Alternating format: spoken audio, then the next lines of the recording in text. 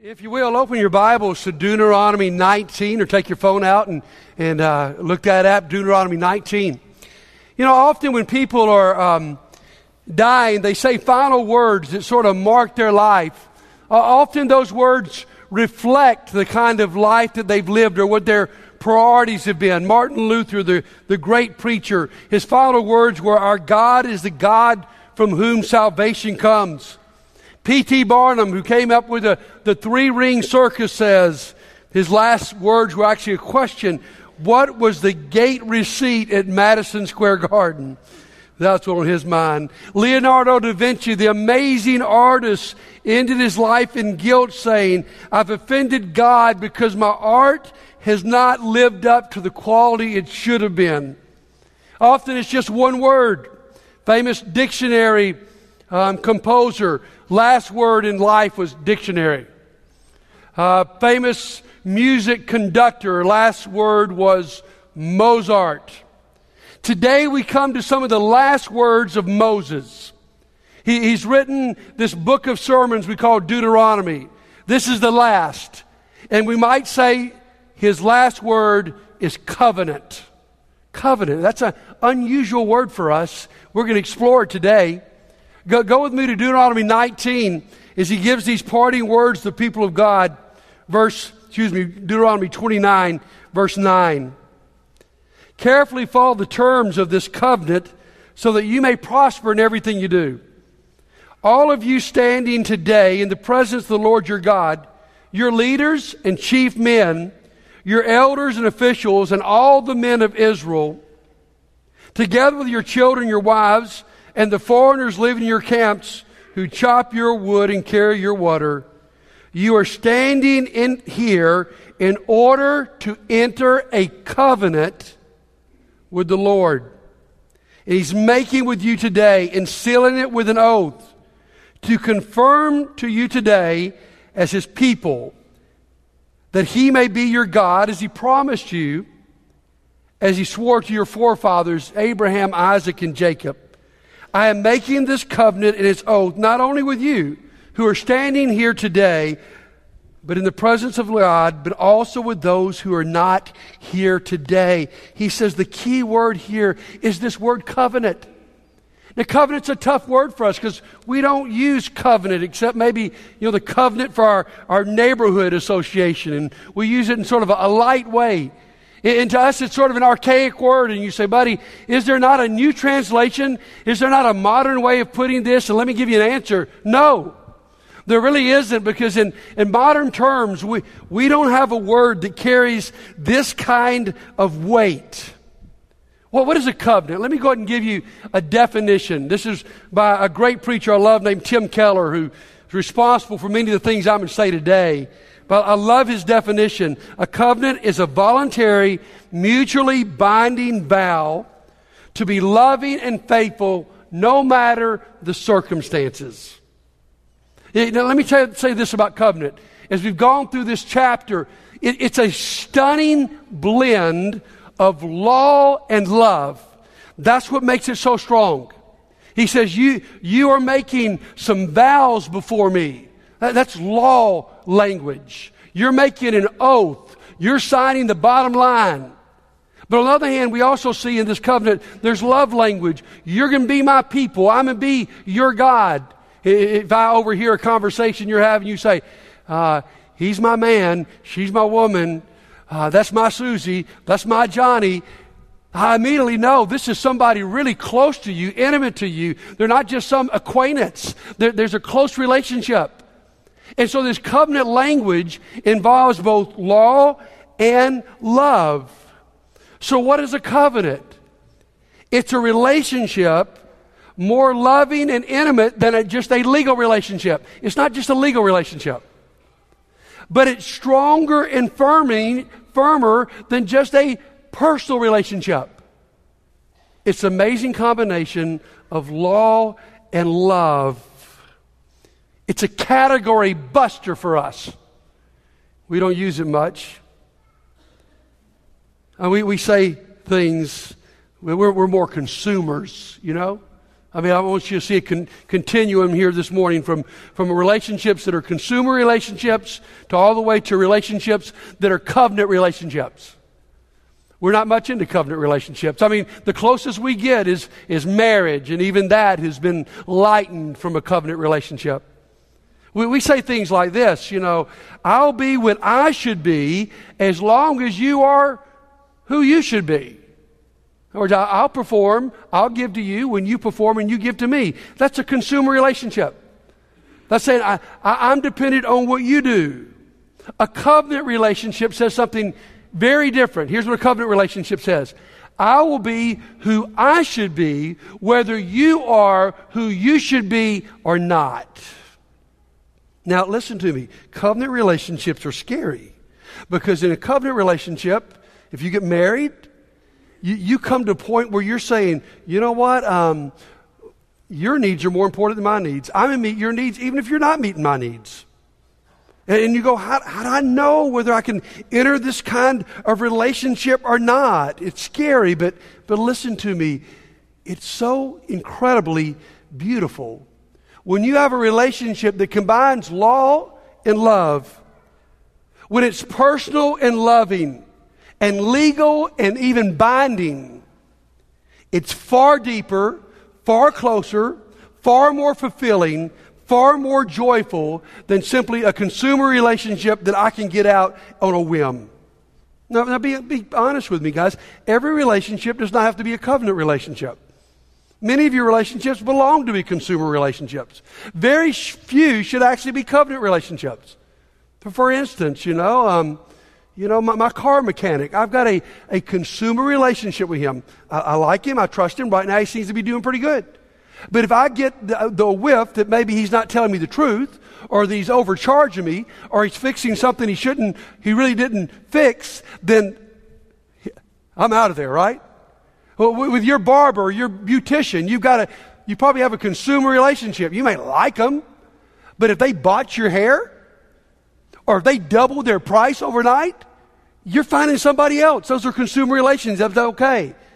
Now, the closer you get to covenant, the more serious the relationship. Then you've got probably right in the middle, friendship. And then you've got best friendships where you go, you know what? We've been friends for life, and we're going to be that way no matter what.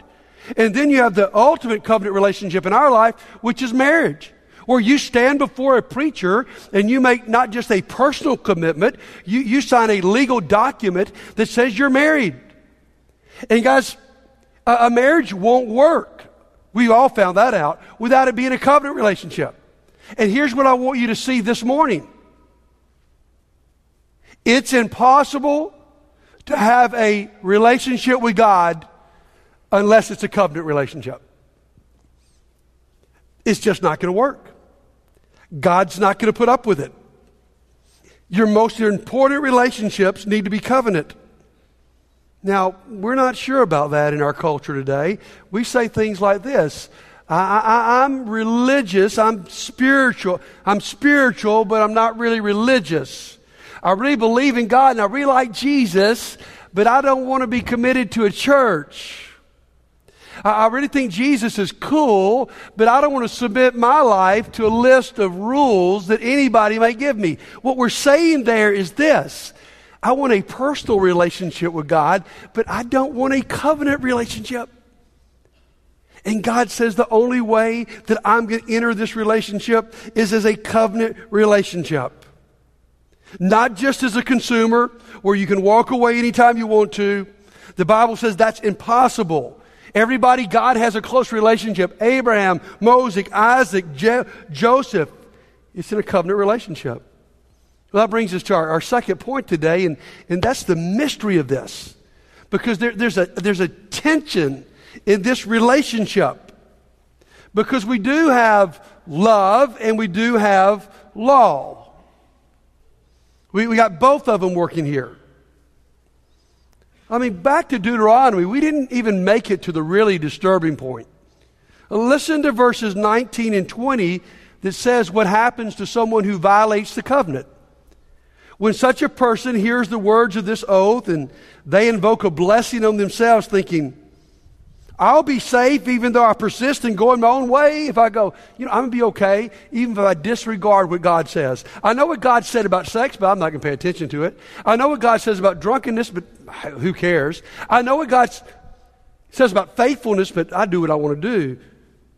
He says, I will bring disaster on the water land as well as the dry. The Lord will never be willing to forgive them. His wrath and zeal will burn against them. That original covenant language here of Moses was full of law and love. And when you read the Bible, you see the same thing. On every page almost, it's like, if you don't obey the commands, this is the result. If you don't follow God, you are forsaken. On the other hand, God says, I love you with all my love. I will never leave you nor forsake you. Almost every page has that. How do we live with that tension of law and love? You see, God is a judge. A good judge would not be worth his position if he didn't enforce the law. We'd vote him out of office. And God is that judge, and at the same time, he's that loving father. How do those two things come together? We might say, how do you put together the idea in Scripture of blessing and curses? Because we fail. And lots of verses say when you fail, you're in trouble. I got tickled watching the Alabama football game yesterday because I learned something I'd never known. But the visitors' dressing room, locker room, is called the failure room. Oh, that's pretty good. But what's even more fascinating is how they got there. Is there's a rich donor who gave a lot of money that they wanted to name something about, but they certainly weren't going to give the home team locker room the name failure room. So he gives the money and they honor him by calling this the failure room. I like that. But what I don't like about it is that I live in the failure room almost every day of my life. When you fail and you fail and you fail, and if God overlooks that, where is the holiness of God? If you fail and you fail and you fail, and God cuts you off, where is the faithfulness of God? So God, and we find ourselves in this, what we call in the South, a predicament. Maybe more current words we might use in this tension is between conservative and liberal. The liberal says, yeah, I know you ought to obey God, and that's a good deal. But if you can't quite do it, we know God's loving. In the long run, everybody's going to be okay. It doesn't matter what you do. On the conservative end, we go, yeah, we know God is a loving God. But, if you don't keep his laws, you're going to be in trouble. How do we put this together? How does God put this together in this covenant language? Let me give you a hint. It was back in Deuteronomy.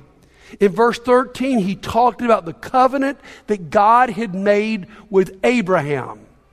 You see, understand the covenants. You've got the eternal covenant first established with Abraham that really is for everybody, that's restored for us in Christ. Then you have the covenant with Moses on Sinai. And then you have Jesus restoring the original covenant. What kind of covenant did God make with Abraham? It's a crazy story. You need to go home and read this in Genesis 15. In Genesis 15, God is making this covenant with Abraham. And Abraham basically says to God, okay, that sounds really good, but how do I know I can count on you, God?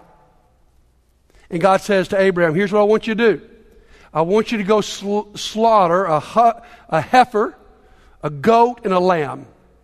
And then here's what I want you to do, Abraham. I want you to slaughter it, cut them in two, put half of the carcasses on one side, the other part of the carcasses on the other side, and make an aisle right in between. We go, this is crazy stuff. It wasn't crazy to Abraham. This is the way you made a covenant. In our day, we say, give me a piece of paper and let me sign it. And that day, you didn't do that. You went out and you slaughtered animals and you put them on either side. And to make a covenant, you walked between them. You say, what is the deal with that? Here's what you said when you walked between the dead carcasses. What you said is, if I don't keep my covenant, may I be slaughtered and as dead as these carcasses.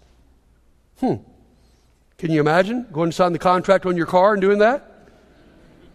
I mean, that's pretty rough. You know, if I don't keep the covenant, I deserve the curses. So Abraham understands this language. And then things get weird on Abraham. It turns dark. Darkness is a sign of God's judgment.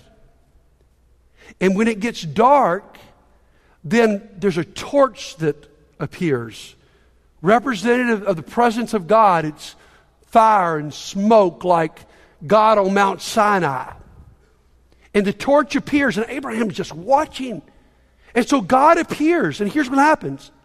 God himself walks down the aisle between the carcasses. God saying, I'm making the promise. If I don't keep my end of the deal, may I be dead. That's pretty cool.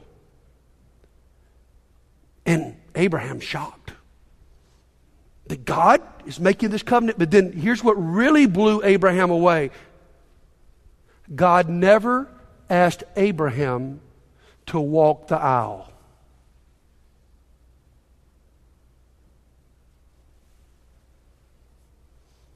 So what's that saying?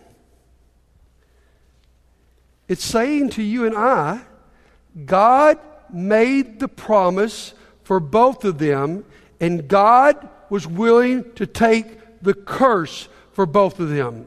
God says, not only will I be torn to pieces if I don't keep this agreement, I will be torn to pieces if you don't keep the agreement.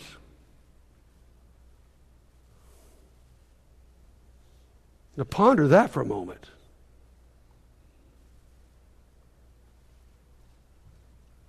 That's the covenant. And Jesus becomes the fulfillment and the hero of that covenant. You see, here's what happens on the cross.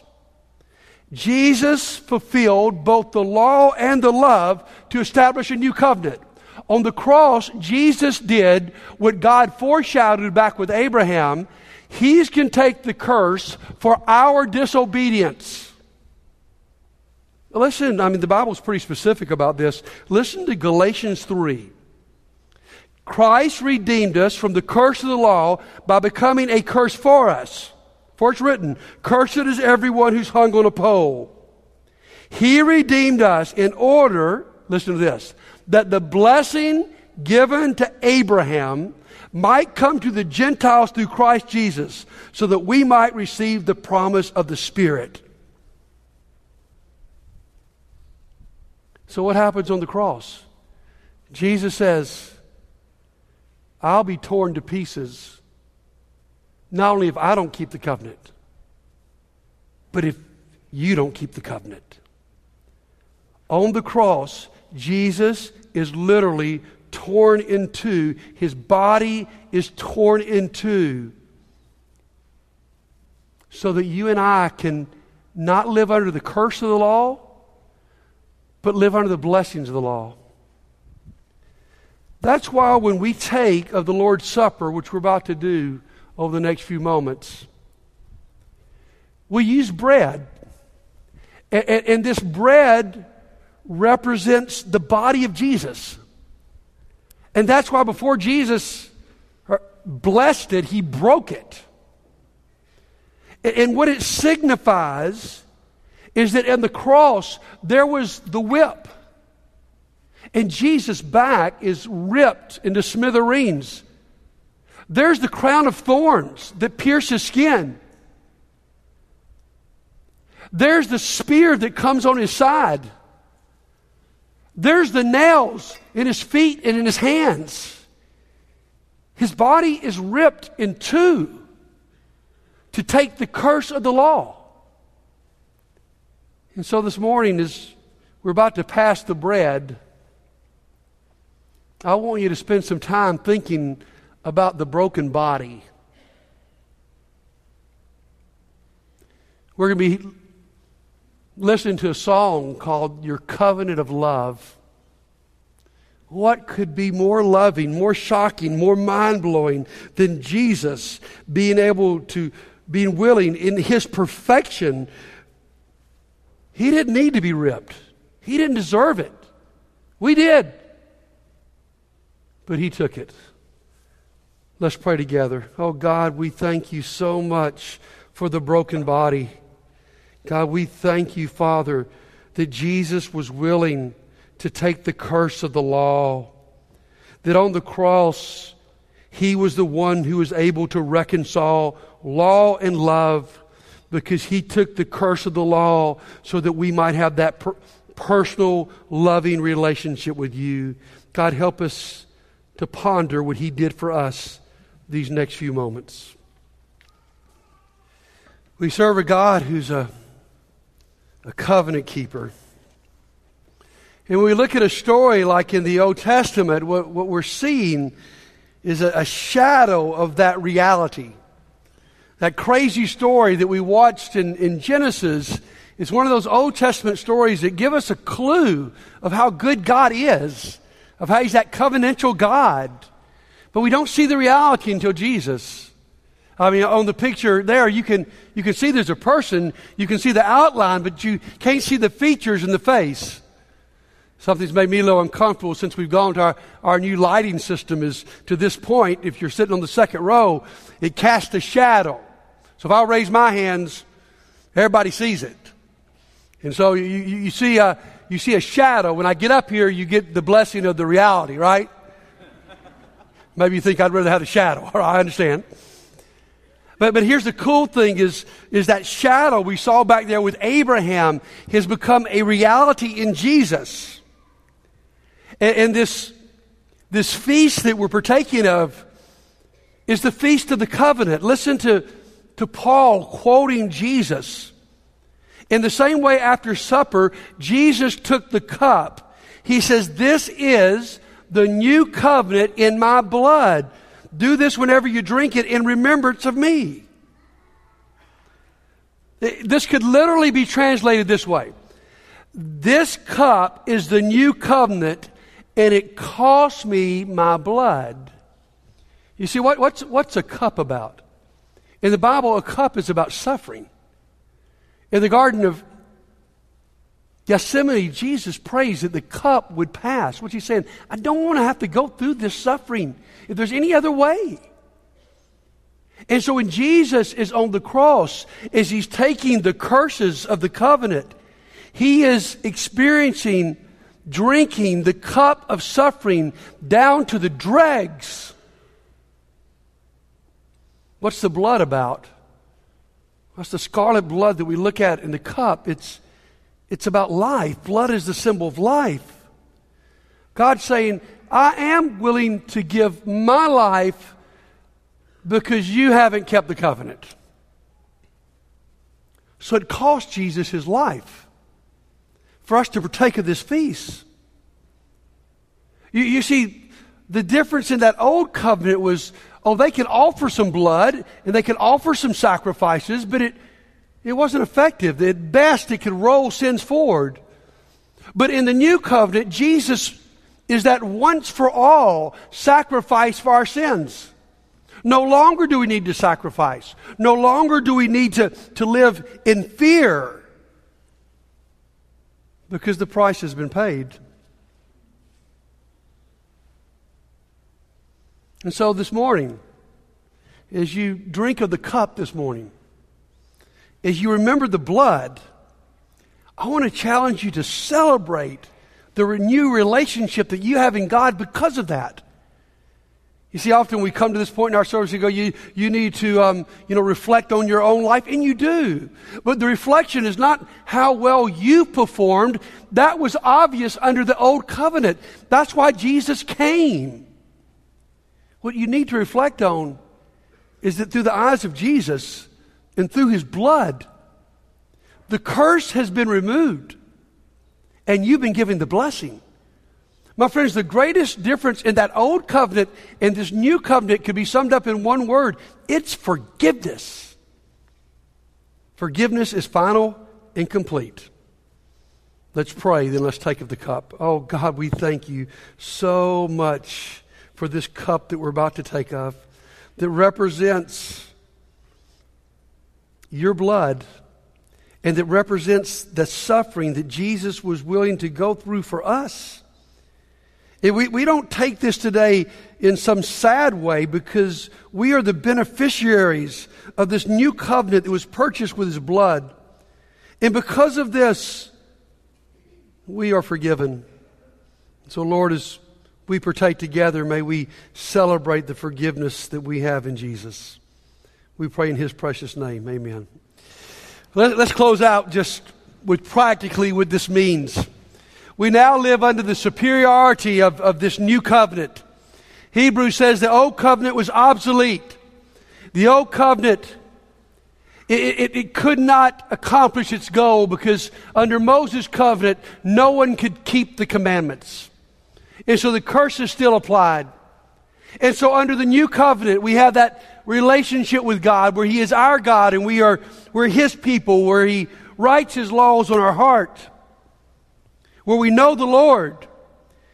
And He says this, "For I will forgive their wickedness and will remember their sins no more." That's the new covenant. And this morning, if you understand this, there are three things that need to follow in your life. First of all, absolute trust in God. It's so hard for us to enter a covenant. Many of you have been hurt in the covenant of marriage because someone literally broke the covenant. That's the Old English definition of adultery, the breaking of the covenant. Someone broke the covenant, and it's hard. You've entered covenant relationships and been hurt. But here's what we know because of the cross. This is a covenant relationship that you can enter with absolute trust. You can enter this relationship with amazing security because Jesus has proven beyond a shadow of a doubt that God loves you. How far is He willing to go? He's willing to die for you.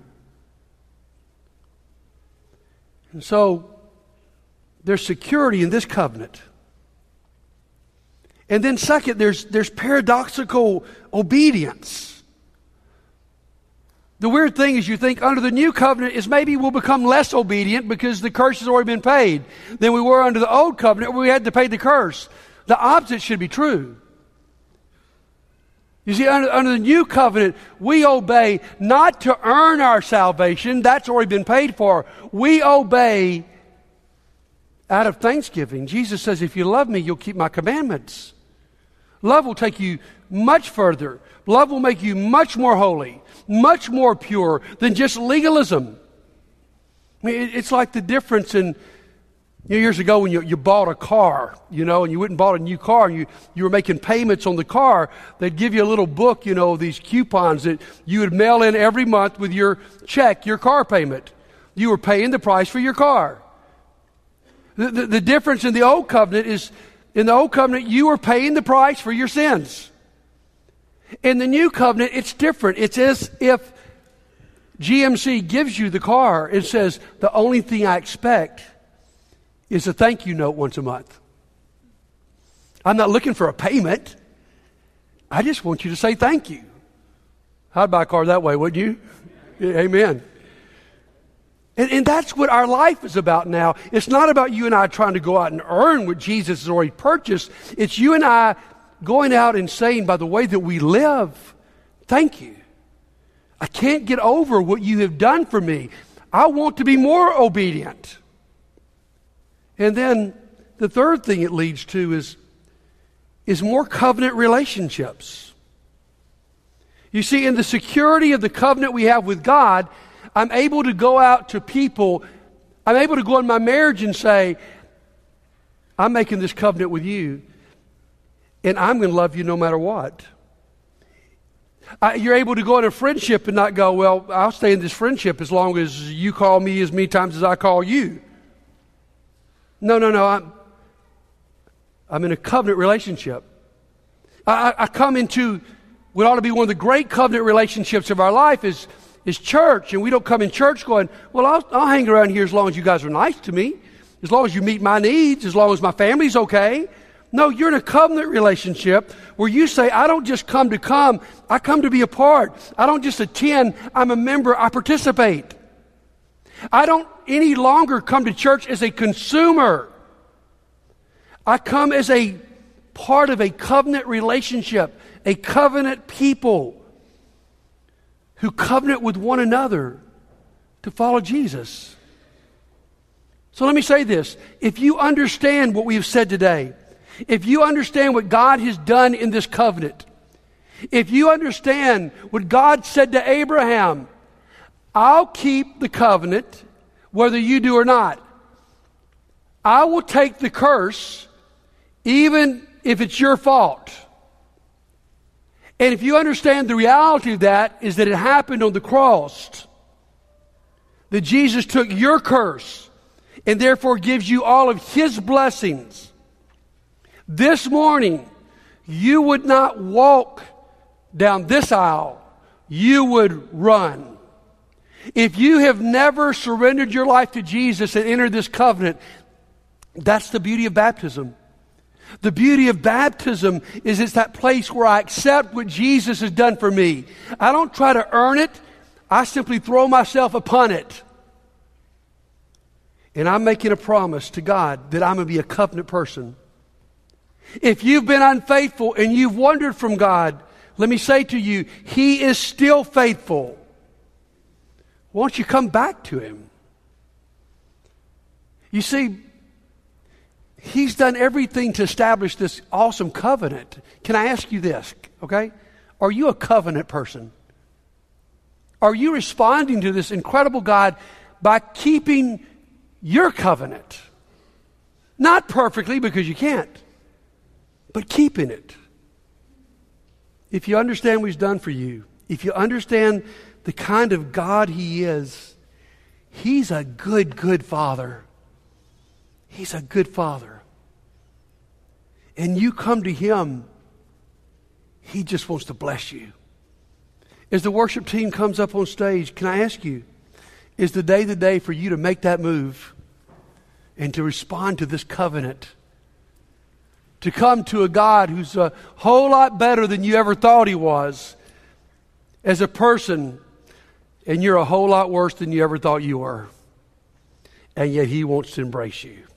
If you need to come, why don't you come right now while we all stand and sing.